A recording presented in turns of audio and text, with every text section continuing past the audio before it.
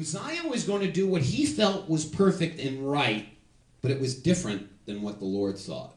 And because of that, he got in trouble for it. Pick up the story with me in 2 Chronicles 26. Let me read to you verses 16 through 22. And I might take a pause or two along the way.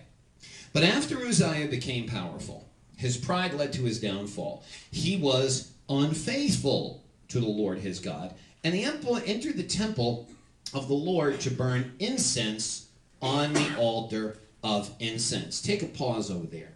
When you went into the temple to burn incense, there was a very, very involved process in doing so for the priests. First of all, before you could burn any type of incense, you needed to offer an animal sacrifice. And so you would offer an animal sacrifice on the sacrificial altar, the pieces of the animal that had been cut up. And after it was all burned off, here's what you did to burn incense. You got a hold of a pan with a handle on it.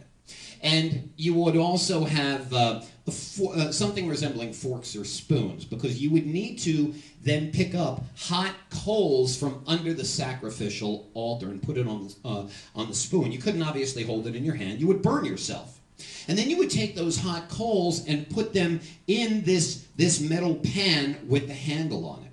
Once you did that, you would then sprinkle incense on it. The incense was actually a powder, and it was made of 4 different ingredients. The first 2 were frankincense and myrrh, and then there were 2 other ingredients. One of them had a real musky smell.